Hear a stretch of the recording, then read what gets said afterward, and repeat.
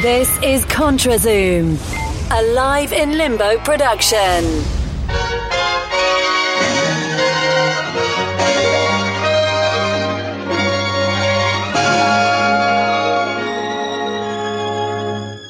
This is ContraZoom, where we go back and forth about film. I'm Dakota Arsenault.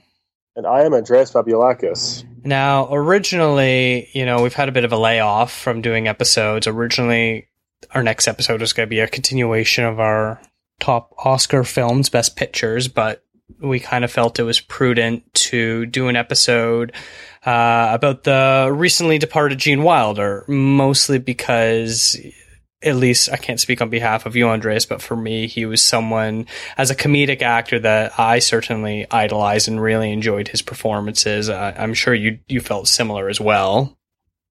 Yeah, absolutely. I don't think I can list anybody who hated Gene Wilder. I mean, some people would be bigger fans than others, like you yourself are a big fan, and he certainly had a cult following, especially with his Mel Brooks productions. But I don't know, like Robin Williams, I can't think of a single person who was just like, oh, Gene Wilder's overrated, because you have the people who grew up with him, with, his Willy Wonka performance, and then those of us who were older who needed, great comedic relief, and how many times did he serve us with that? So, I mean, everybody, as far as I'm concerned, is a fan. Yeah, so later on we're going to talk a little bit about some of his specific performances and his legacy, but, it's sad. He was 83 years old. He passed away from Alzheimer's. Sort of interesting about him was after his then wife Gilda Radner died in 1989, he pretty much, kind of retired completely. He had a short-lived TV show. He appeared in a couple TV movies, a couple episodes of Will and Grace, but it's extremely sparse, his credits, since 1989. He had since remarried and, had a wonderful life afterwards, but there obviously was something about the passing of Gilda Radner that caused him to retire, and I don't know if we'll ever truly know the story. Yeah, and, that wasn't the only reason why he kind of ducked out of public eye, and unfortunately his recent passing shed some more light as to why he just vanished completely from the public eye again. And it's sad because with every little role that he had, he put as much of himself into it as possible, and he always thought outside of the box, like the typical thing is in Willy Wonka. He didn't tell anybody he was going to walk with a cane and just stop sporadically and then start to do a somersault. He wanted to catch everybody off guard and be untrustworthy, and that was him. But it wasn't just his roles that he, brought this kind of outside of the box attention with. It was also just him as a celebrity, and unfortunately, as we've learned, the past decade or so, he's stayed out of the public eye because he knew he was diagnosed with Alzheimer's. According to his nephew, that was around maybe like 10 or so years ago, and he didn't want, people who grew up with Willy Wonka to know that Willy Wonka was dying, or anybody who was fond of, Dr. Frankenstein or anything, to know that their beloved characters that he brought to the world, was coming to an end. So I don't know. It's really bittersweet to know that he did that. Yeah, it's sort of interesting because he'd been out of the public eye for so long and hadn't really appeared in nothing big since the 80s. I think a lot of people kind of forgot about him. Even us hardcore cinephiles, will always think of him when we're listing some of our favorite comedy movies, but he's not at the forefront of our daily conversations about film and film legacies, which is kind of a bit shocking. He's someone that has managed to completely disappear from the public discourse, and then when he died, a lot of the reaction was just like, wow, it's kind of a shock, but at the same time, he kind of, in my memory, died quite a while ago when he completely left our memories.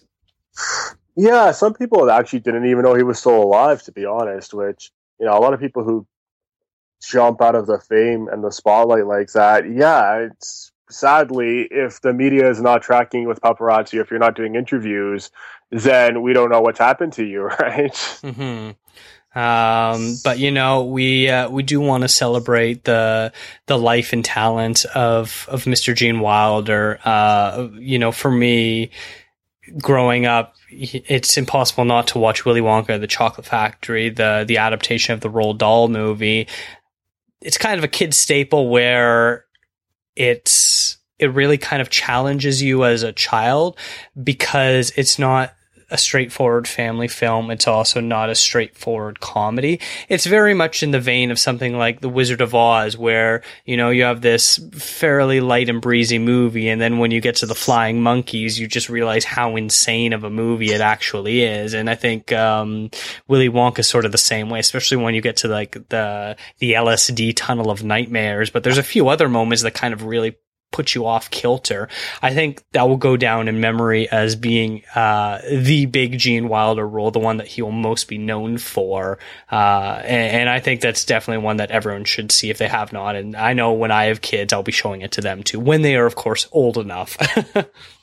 No, you don't want to see the LSD, as you said, the tunnel sequence where you see chickens' heads being cut off and stuff. I don't really know how that flew, but it did somehow. Nonetheless, I don't know about you, but when I was younger, I swore for the life of me, like when I was a kid, that the movie was actually called Willy Wonka and the Chocolate Factory, because that's what all of us kids in my year would call it. And that's not to say that, Charlie Bucket isn't an important character or anything. It is pretty much about him. But when you think of Willy Wonka, you think of, all the other things as well. But you think of him mostly when it comes to the film. You think of him and his antics, his sifting between singing melodically and cheerfully and then just going to like a possessed screaming state. I don't know. At the flick of a switch, that guy could just convincingly emote anything. And it was really bizarre, especially in a comedy kind of sense. Not even just Charlie and the Chocolate Factory, but anything that he did, he could just bring that to life. And no wonder why he had such fame after this film, because I mean, as you said, this is probably his most defining film. Not to say that that's the only great thing he's ever done, because let's be honest here, he had a lot of accreditations underneath his belt for sure. I think the interesting thing that you were just sort of talking about is Gene Wilder, the actor, can't really be pigeonholed into a style of comedy. You talk about Willy Wonka. There's quite a bit of pathos there, but there's also a bit of uneasiness about his character that you don't know if he's all there. In one scene, he's happy-go-lucky, and the next, he's screaming and terrifying. And then there's always a bit of underlying sarcasm to his performance, and that completely differs from his other roles. In Young Frankenstein, he was the sort of know-it-all who seemingly didn't know it all, but had this very sort of lighthearted tone. And then, in The Producers, he's this really neebish, anxiety-ridden character who, if you do something the wrong way, he's going to go into a full-blown panic attack. And Blazing Saddles, he's this very cool and suave former gunslinger who just sort of lost his touch, but they're all very, very different performances. Yeah, and I'm glad you brought up Young Frankenstein.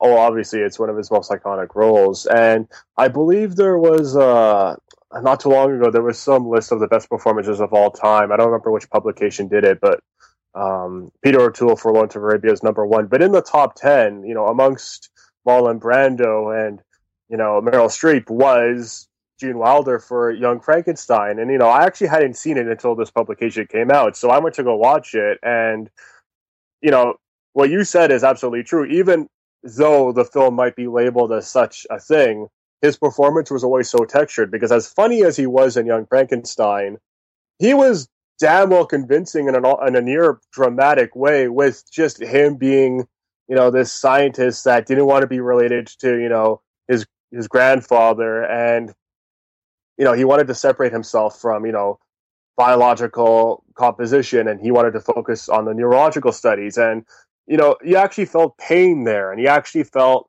like a severity, which is very weird for a comedy film. Am I right? Yeah, and really the best comedies are the ones where the people inside the movie don't know it's a comedy.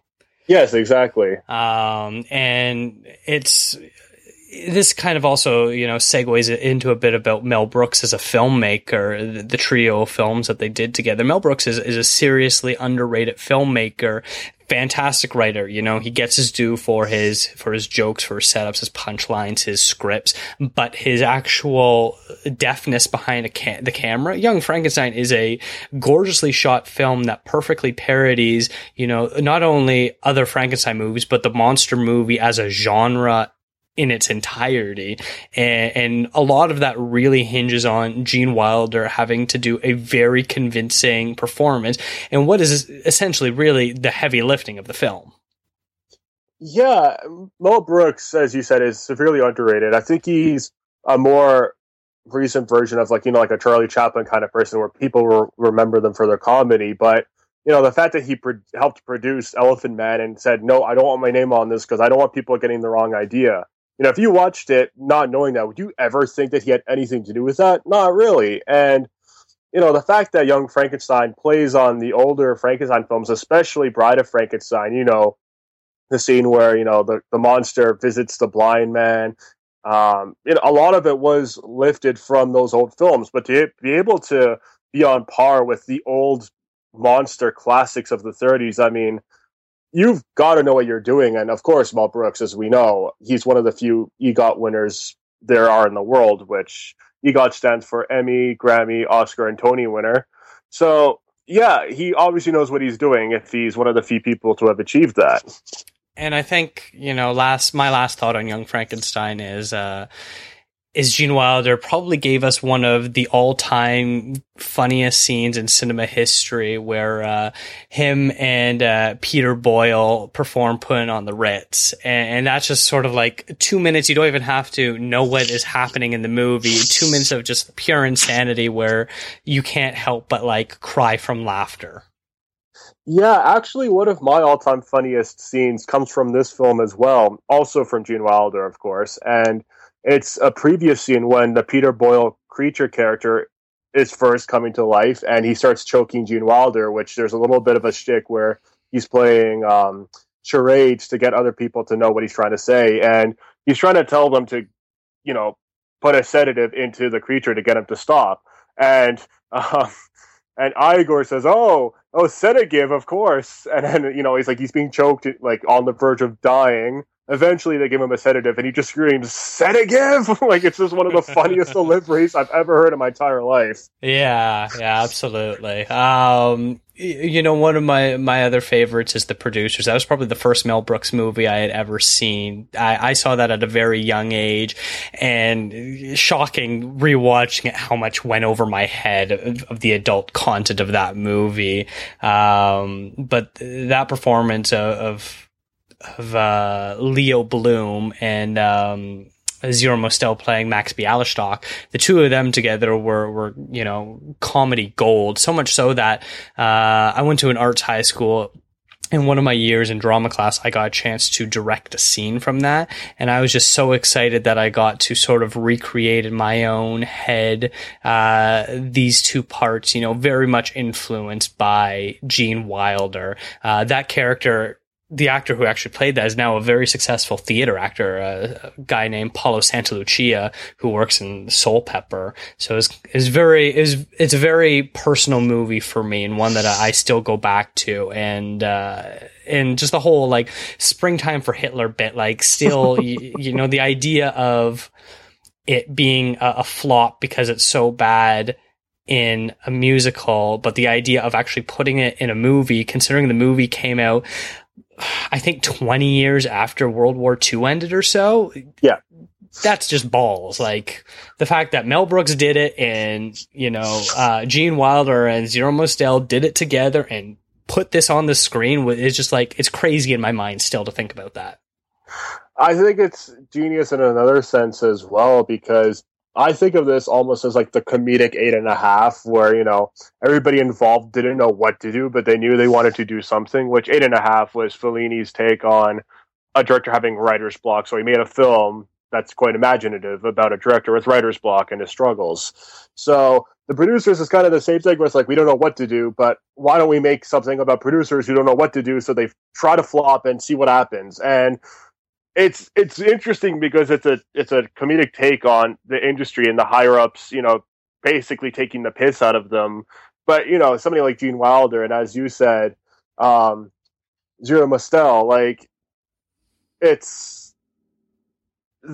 not villainous and they're not just shallow. Like you do feel for them, and it's almost like a Laurel and Hardy kind of thing, but way more manic and egocentric, I would say.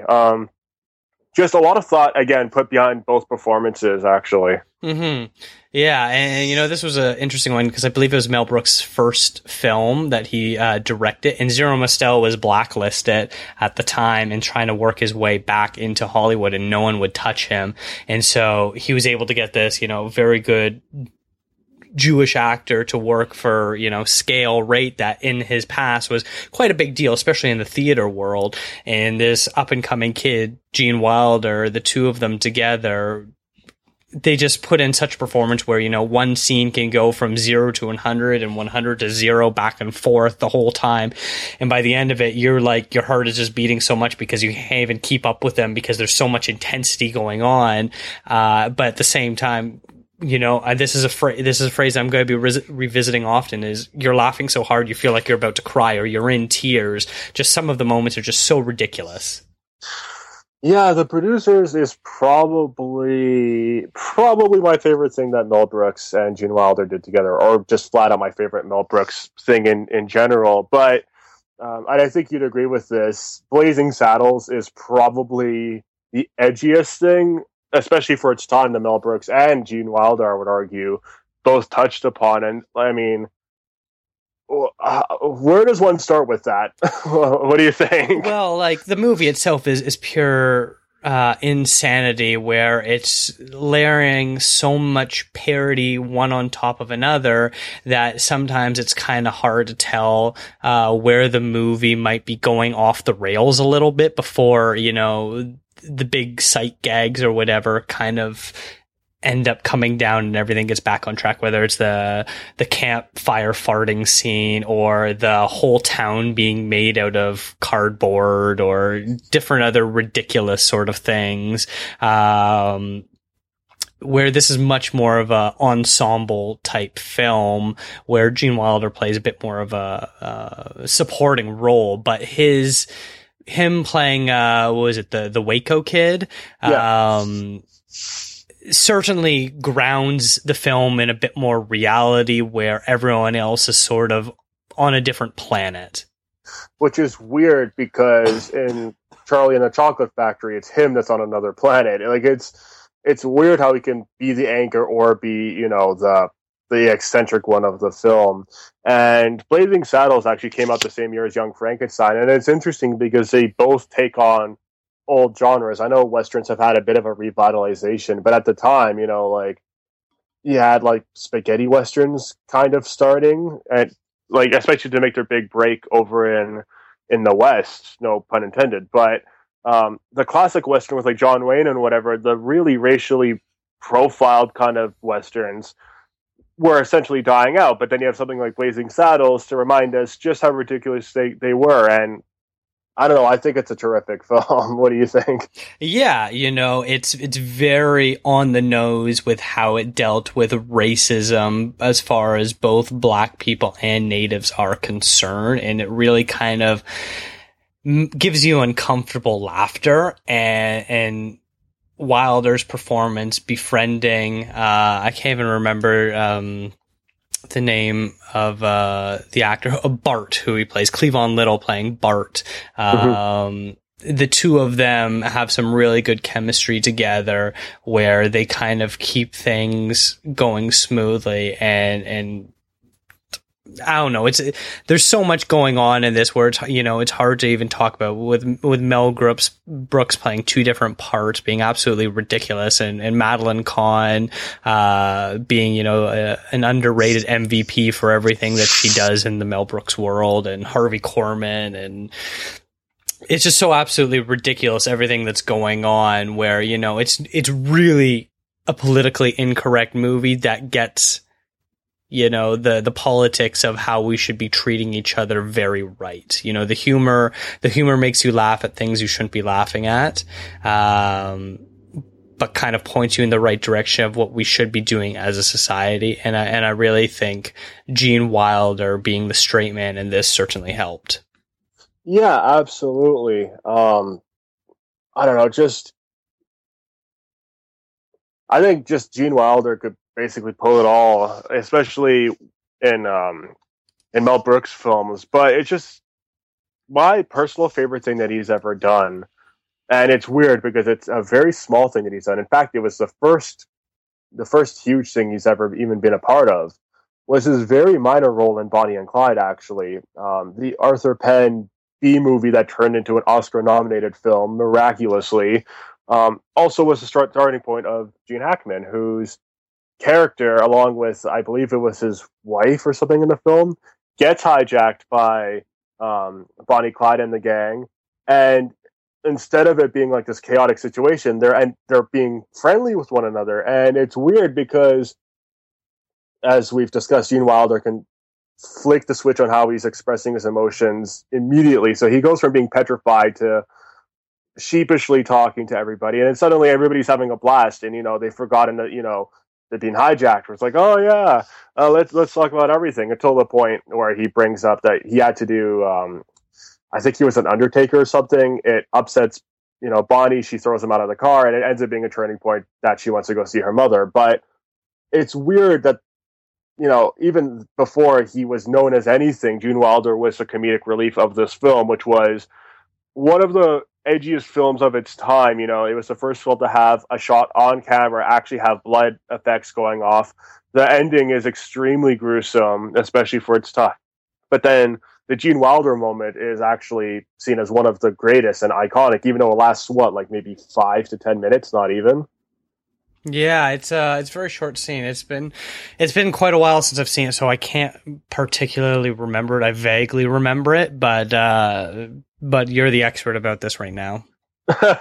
Well, I'm guessing they saw something in that performance, because shortly afterwards was the producers, Charlie and the Chocolate Factory, and then of course you have all sorts of other films that he was a part of with other great directors, including, and I regrettably have not actually seen this, Everything You Wanted to Know About Sex But Were Afraid to Ask, which is a Woody Allen film. I mean, Woody Allen and Gene Wilder probably makes for a terrific pairing as well, and sadly I've yet to see that. Have you seen that at all? No, I haven't seen that one either. The only one that I can sort of talk about is Stir Crazy, a movie that he did with Richard Pryor, where they play, I think, like escaped criminals or something like that, or mistaken criminals, things like that.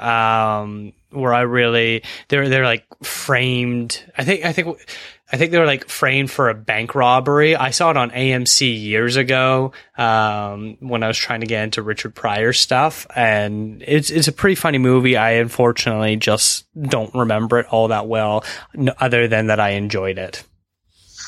Yeah, unfortunately, that's a pairing I've never seen anything of, the Richard Pryor and Gene Wilder pairing, which apparently there's quite a few things that they did together. See No Evil, Hear No Evil, Another You, Stir Crazy, as you said, Silver Streak, and I've regrettably not seen any of these. So I guess that's some more homework for me to do, especially in memoriam of a terrific comedic actor. Yeah, absolutely. Sometimes you feel that some of the best performances are given by comedic actors doing dramatic roles. We've got time over time, whether it's something like Adam Sandler in Punch Drunk Love, or some other, just using that as an example, or other things like that. I think Gene Wilder sort of brings the reverse, where he's a really good dramatic actor giving some of the best comedic performances ever. Yeah, I actually agree 100% with that. Steve Carell, who's starting to dabble in a lot of dramatic roles now, basically said, there's no difference when I'm acting in a comedy film or a drama film. I'm using the same methods for different characters. And I think Gene Wilder was certainly the epitome of that back during his era. And in fact, one of the greatest of all time, I would argue. He's up there with Cary Grant, some of those other greats, which could flip from screwball comedies and, just frantic antics, into a more serious kind of dread. But Gene Wilder brought that all into one film, no matter what the genre was, you know. So that, I mean, there's a reason why Dr. Frankenstein was mentioned on the top performances of all time, and need I say more? Yeah. Do you have any final thoughts on what his legacy might be? Again, just it's very admirable, albeit bittersweet, that, you know, he was considerate of his fan base and he disappeared from the public eye instead of making like a big stink about it. And from, you know, the interviews that people gave, you know, like the person that played Charlie Bucket, a lot of people that worked with him, Mel Brooks, again, his nephew came out with stuff, and all the little stories that people said while he was having Alzheimer's and suffering from that, you know, he would still show a little bit of Gene Wilder charm by just, you know, smiling and laughing, telling a joke here and there. And it's just, it's sad, but it's beautiful to know that he just never fully disappeared. He might have disappeared from the public eye to protect us from, you know, seeing a beloved Hollywood icon suffering, but, you know, he never truly disappeared. And I think that's in a strange way beautiful. Yeah, I think it's interesting that every time the Johnny Depp Tim Burton film Charlie and the Chocolate Factory gets brought up, it always has to be with the caveat, well, it's no Willy Wonka and the Chocolate Factory. Gene Wilder is the real Willy Wonka, where, you know, you can't even get into one sentence about that movie without that caveat being thrown in, which I think speaks to the enduring quality of it. And hopefully that's a movie that sort of lives for generations on as more and more young people discover it, especially as they, you know, are trying to get past the age of where you only watch the most G-rated family-friendly movies and kind of watch something a little bit more challenging. I think it's a great movie for young people to see. And then, of course, for anyone that's either a fan of comedy or horror needs to see Young Frankenstein. I think the two of those are a good 1-2 punch that I think will hopefully never be forgotten in the film lexicon, mainly because of his performances in those movies. I agree 100%. And, you know, just to backtrack a little bit, when it comes to Johnny Depp and, you know, Charlie and the Chocolate Factory, you lose. Good day, sir. Anyways, I guess on a final note, from my end of things anyways, there's a reason why his song is iconic in Charlie and the Chocolate Factory, because Gene Wilder simply is just pure imagination and simply that. I couldn't have said any better. So rest in peace, Gene Wilder. You'll be missed, especially by us over here at ContraZoom. And I know there's been plenty of great obituaries already written about you. So I'm sure I'll probably link to some in the show notes that you can check out as well. Make sure you follow on Twitter, Live in Limbo. Check out liveinlimbo.com for all the show notes. You can follow me on Twitter at DGAPA. And yourself, Andreas? You can find me on Twitter at Andreas Babs, and please shoot some of your favorite Gene Wilder moments. I'd love to know what they are. Yeah, absolutely. And we will be back with more regular programming in the coming weeks. Thank you so much for listening. If you're blue and you don't know where to go to, why don't you go where fashion sits? Different types who wear a day coat, pants with stripes, or cutaway coat, perfect fits.